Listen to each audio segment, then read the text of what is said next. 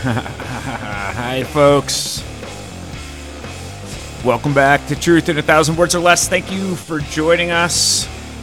That's right, we're back to the intro with the old Rage Against the Machine. Thank you, Rage.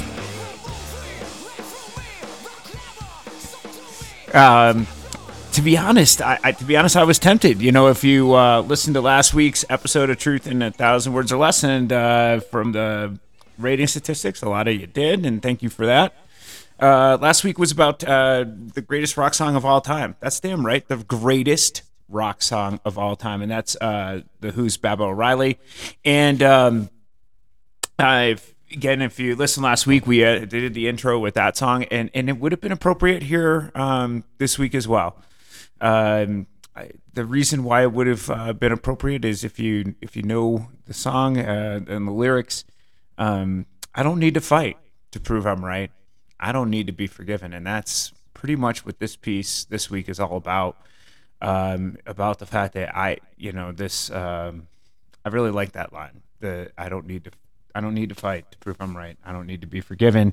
The place where our national civic discourse has gotten to at this point, and this all stems from a few weeks ago, and I wanted to hold off on publishing. I wrote this piece not long after the actual incident, but at the same time, I wanted to hold off writing about it, and it goes back, and I allude to it in the actual column itself, but I don't go into the specific which article it was that I published that was so controversial. And it turned out that if you read or listen regularly, it was the piece on shaming due to health issues, right? And the idea of starting to use shaming behavior as a way of trying to change the continuous tide of unhealthy behaviors in regards to both our exercise and dietary intake, and what I thought shouldn't have been nearly as controversial a topic as it was turned into just that. Now, if you listen to the podcast on a regular basis, or you follow us online, we're on Facebook, Twitter, all of the various social media outlets that you all know, Instagram. It's the kids these days. You know, the kids these days, they're on the Insta. So, in any case, it's only us old fucks that are still on Facebook. But at the same point, in any case, if you do follow us, and you would have seen the outcry about that, and that I did. I tried to. I don't know if walk back is the right term, because I'm just leery of a term like walk back. But I tried to have a further understanding about the use of the word shame, why it struck such a chord with so many people, and why was willing to acknowledge that perhaps that wasn't the right term in terms of what I was trying to convey.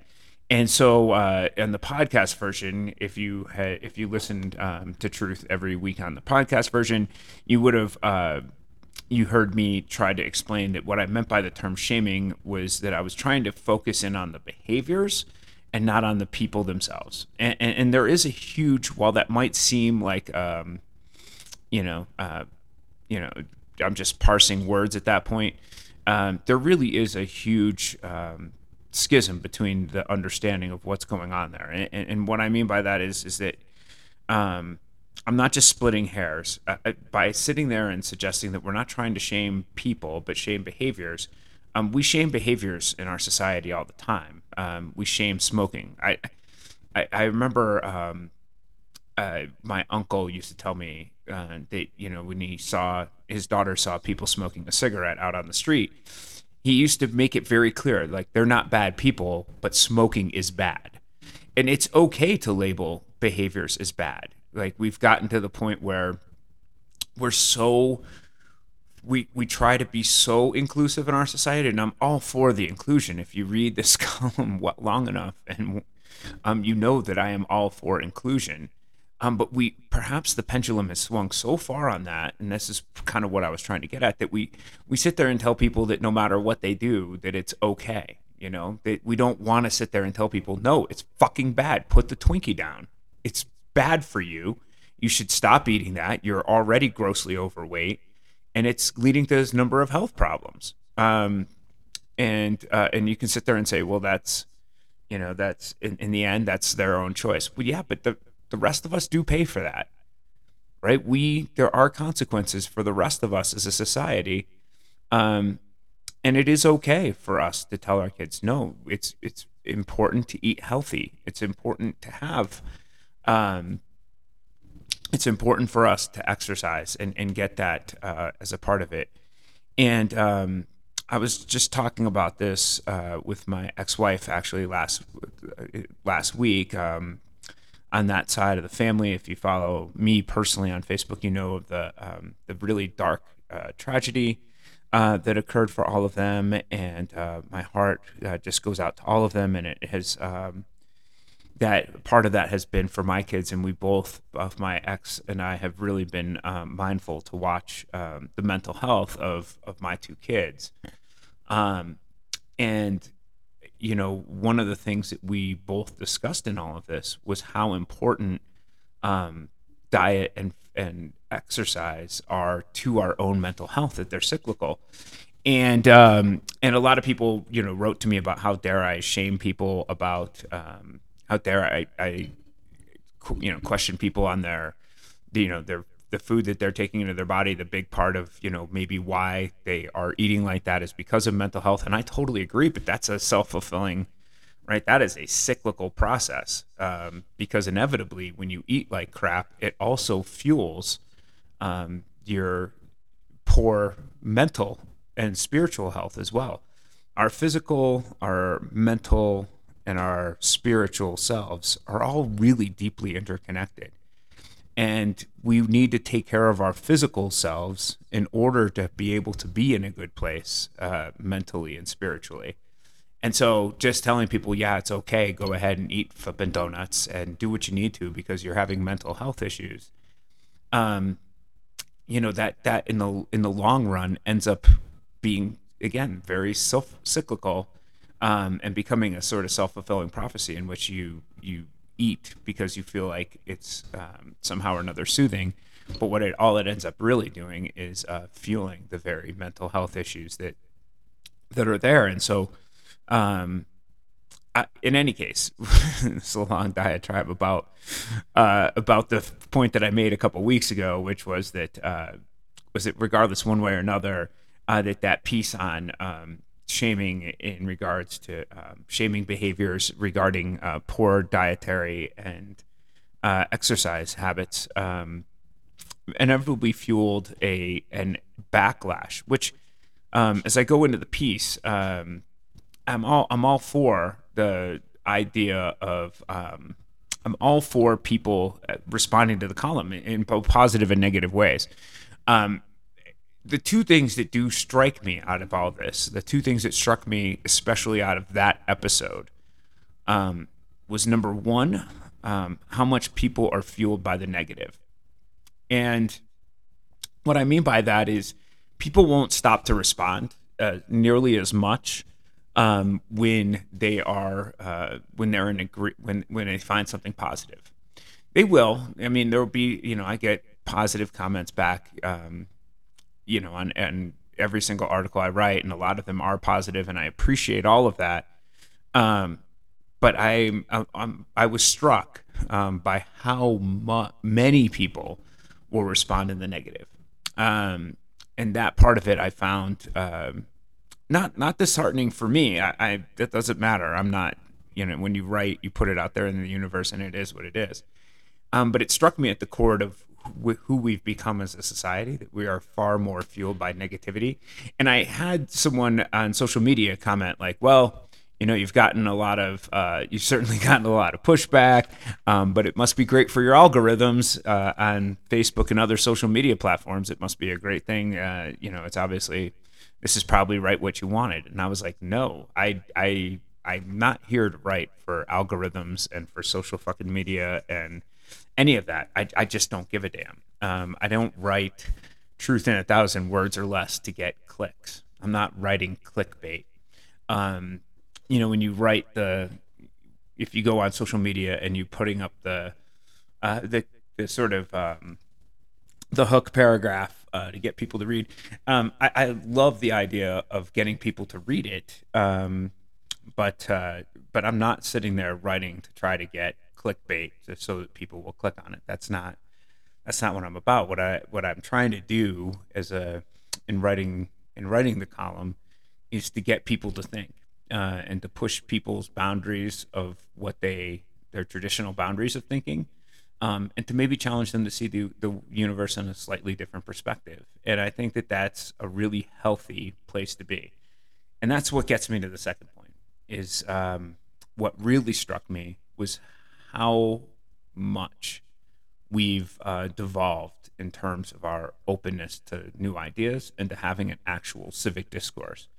Um, I remember, for the very first times that I was teaching in class, if you know me at all, my favorite writer of all time is Henry David Thoreau. I wrote my master's thesis on Thoreau and Emerson and Whitman and the influence of Eastern philosophy, specifically Buddhism, Taoism, and Hinduism on their thinking. And I had a student write a paper early on about why Thoreau sucked and was a giant hypocrite. And I remember, that paper was an A paper, and was graded by me as such. I love the idea of competing ideas. The thing was is that the student got me to in writing a really well-founded, thoughtful paper. The student was able to get me to check my ideas at the door and to be willing to look at the circumstances surrounding Thoreau in a somewhat different perspective. And I think that's always been the methodology by which I stand as an educator. And the same thing that I do as a writer. I write to try to challenge people's ideas and to try to get them to see the world in a slightly different way. And but that's really hard to do when people fall into their camps and don't even. And this was the thing that really got me. And if we're sitting here like at over 10 minutes into this podcast, and if you're still listening, good for you because you're one of those people. I can't tell you how many people responded to my column, and I was like, "Did you even read?" And they fired back with like complete. Complete indignation that somehow or another that they should be forced. I didn't need to read it. Fuck you. You know what? If you can't bother to read a 5-minute piece, but you can sit there and write 30 flipping minutes on your computer, angry comment, go screw yourself. You have no intellectual merit, and I don't give a damn what you have to say. If you read it, I don't care. Please, I want to hear your thoughts, and they can differ with mine. But we have to start with an openness to being willing to hear each other, even to ideas that we disagree with. And what amazed me was how many people, and the one that got me perhaps more than others, that truly saddened me, was a colleague of mine that I used to teach with back at boarding school in Berkshire School in Western Massachusetts, and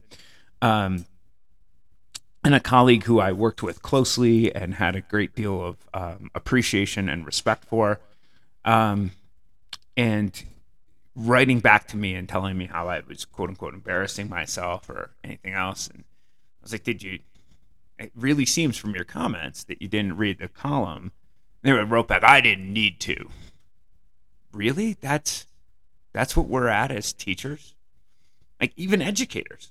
As educators, we, of all people, need to stress the idea of being open to ideas, even ones that you disagree with. That you don't sit there and fire back angry comments about articles and about opinions that you haven't even had the decency and the mutual respect for, to at least read the idea through. that part of that laziness of thinking, that immediate entrenchment into our camps, is really unhealthy for us, both intellectually and culturally as a nation. And I found that part of it to be dissettling. And as I get into in the column, a big part of what I found so dissettling about that was the fact that this was liberals coming after me like this. And I to be perfectly honest, my own, I generally align with left-wing politics. And so my predisposition has been to be like, oh, liberals are more open-minded. They're more willing to be open to different perspectives, et cetera, and to hear other-sided intellectual arguments. And to some degree or another, I think I was proven wrong. I think that was a false dichotomy on my part. That somehow or another that liberals are more open to free thinking than the people who are on the right, that I find to be so challenging in terms of getting them to be open-minded. No, I think our closed-mindedness is pervasive throughout our society, and it doesn't matter which side of political aisle you're on. And with that, I give you the erosion of the national civic discourse. I'm going to start this week with an acknowledgement that should be patently obvious, but apparently has become suddenly unavoidable. Truth in 1,000 Words or Less is an opinion column. It represents my personal perspective, nothing more, nothing less. Okay, well, good. Now that we have this mandatory revelation out of the way, we can get down to the heart of what precipitated all of this nonsense in the first place. You see, a few weeks back, I dared to publish a piece that was exactly that, an opinion column, and people just about lost their everlasting minds. I'm not going to go into the issue that served as the impetus for this whirlwind criticism, and for those of you on the podcast, you've already heard it. This isn't the time and space for doing so, and I've only got 1,000 words to burn, but suffice it to say that my social media platforms blew up like a California wildfire, spreading hate and vitriol across a wide swath of territory with an indiscriminate recklessness. Now, don't get me wrong. I write an opinion column because I appreciate the opportunity to discuss controversial, difficult topics, trying to offer a unique take on issues that don't have simple solutions. And I do so to provoke critical thought amongst my audience, to challenge folks to confront and grapple with complex, nuanced ideas. I am absolutely fine with strong-minded dissent. In fact, I encourage it. I even wrote about this a year ago in a piece entitled The Happiness Within, in which I, by the way, look that piece up, it's one of my faves, in which I discuss my personal evolution in embracing criticism of my work. At this point in my writing career, I want people to challenge my ideas and push back where they see fit. But that's not quite what I got. Provoked by my use of a word, shame, that clearly triggered some folks, they fired back with personal attacks that questioned my professionalism as an educator and my fitness as a parent, even though these were largely people who knew me in neither context. They suggested that I was, quote-unquote, embarrassing myself and should be, quote-unquote, ashamed of myself. Why? Because I dared to express an opinion that differed from their own? This is the problem with our continuously devolving engagement in a national civic discourse. Even sadder, it was clear from some of the comments that many of these people hadn't even bothered to read the article in its entirety. Are you kidding me, people? It's 1,000 fucking words, for crying out loud, and I even used one of them to include that profanity right there. That's a 5-minute read on Medium, which we're also available on, by the way. Go check us out on Medium. What's truly crazy, and you can continue, like, just, follow us on Medium if you want. Sorry for the, sorry. What's truly crazy about all this is that some of these folks took the time to type out a lengthy, verbose response. Probably many of them much more than 1,000 flippin' words, for crying out loud. All predicated on reading no more than the one-sentence hook and or lead paragraph I used to promote the piece. I'm guessing that many of these folks spent at least 15 to 30 minutes typing out responses to a 5-minute article they couldn't be bothered to read. And if you don't see the irony and blatant narcissistic self-absorption involved there, I've got a class in classical Greek drama you need to take. The fact is that these folks didn't read the column in its entirety because they didn't feel they needed to. They had already predetermined their response by the camp with which they aligned themselves. We don't listen to each other anymore, open to nuanced perspectives that might challenge our preconceived notions. Rather, we entrench ourselves in our deep-rooted ideologies and shove our fingers in our ears to deafen any potential questioning of our intellectual dogma. Worse yet, we kick and scream trying to silence those who speak their minds altogether. Make no mistake, I consider myself a progressive liberal, finding myself on the left side of the aisle on the vast majority of the issues. But that's just the point. I think for myself. I may align myself with a liberal viewpoint on most issues, but I don't belong to any particular camp, putting aside critical thought to make sure I fit in with the team. No, I believe it is our civic duty to think critically and independently about complex issues, to form our own opinions based upon experiences and research. My ideas are mine. They do not belong to the left or to the right. And when my perspective aligns with traditional right-wing politics, well, I speak that truth just as vociferously. Based on that dynamic, I often hear criticism from my right-leaning friends and readers. But this vitriolic closed-mindedness from the left truly took me back. Isn't free, independent thinking supposed to lie at the very heart of liberalism? My bias of perspective has often led me to believe that people on the left are far more open to challenging divergent perspectives. But what I realized from all of this is that both sides of the political aisle have shut out opinions that differ from their own and tried to drown them out in the deafening thunder of their own self-righteous condemnation.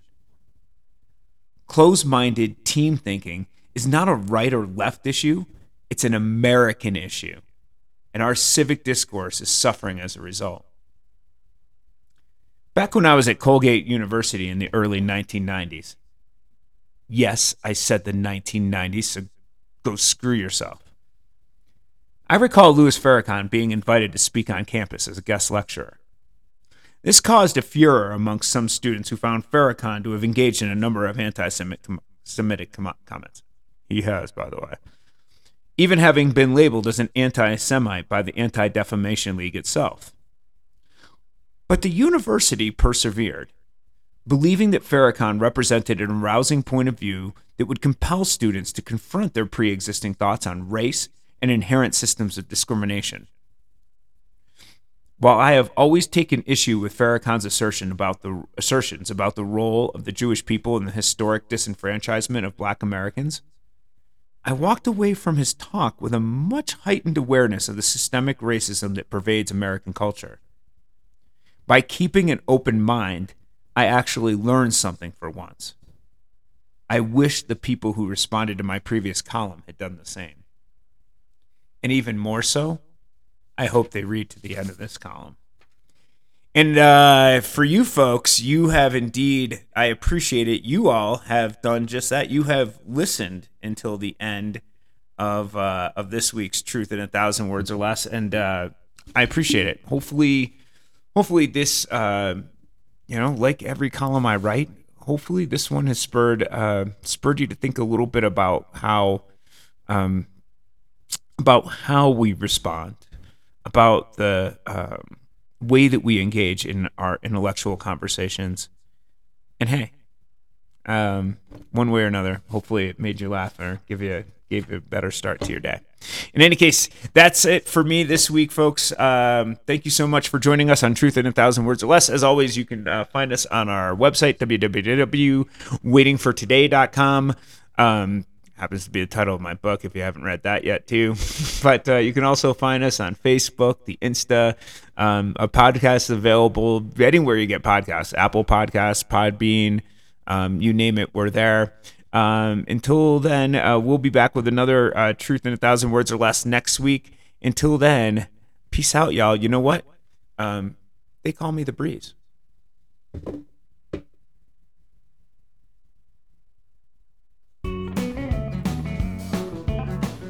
This is sorry,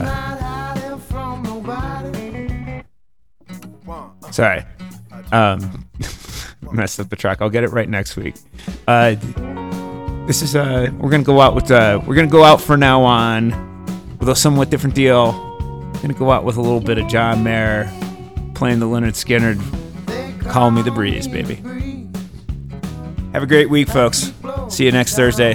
Thanks for listening. Peace out, y'all. They call me the breeze.